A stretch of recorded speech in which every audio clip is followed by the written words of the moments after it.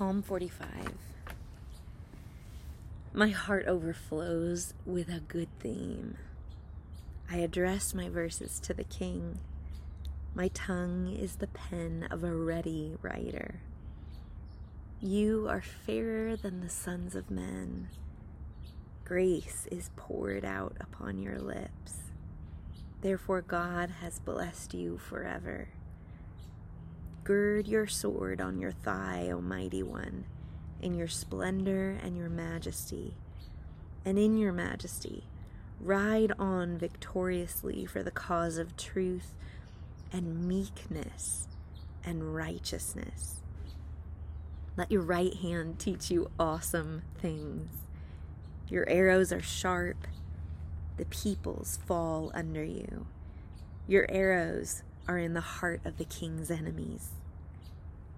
Your throne, O God, is forever and ever. A scepter of uprightness is the scepter of your kingdom. You have loved righteousness and hated wickedness. Therefore, God, your God, has anointed you with the oil of joy above your fellows. All your garments are fragrant with myrrh and aloes and cassia.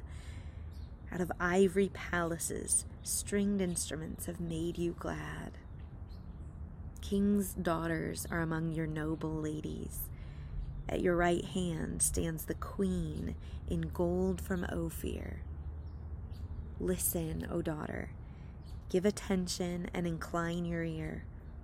Forget your people and your father's house. Then the king will desire your beauty. Because he is your Lord, bow down to him.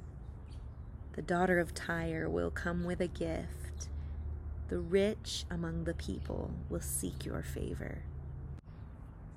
The king's daughter is all glorious within. Her clothing is interwoven with gold. She will be led to the king in embroidered work. The virgins, her companions who follow her, will be brought to you. They will be led forth with gladness and rejoicing. They will enter into the king's palace.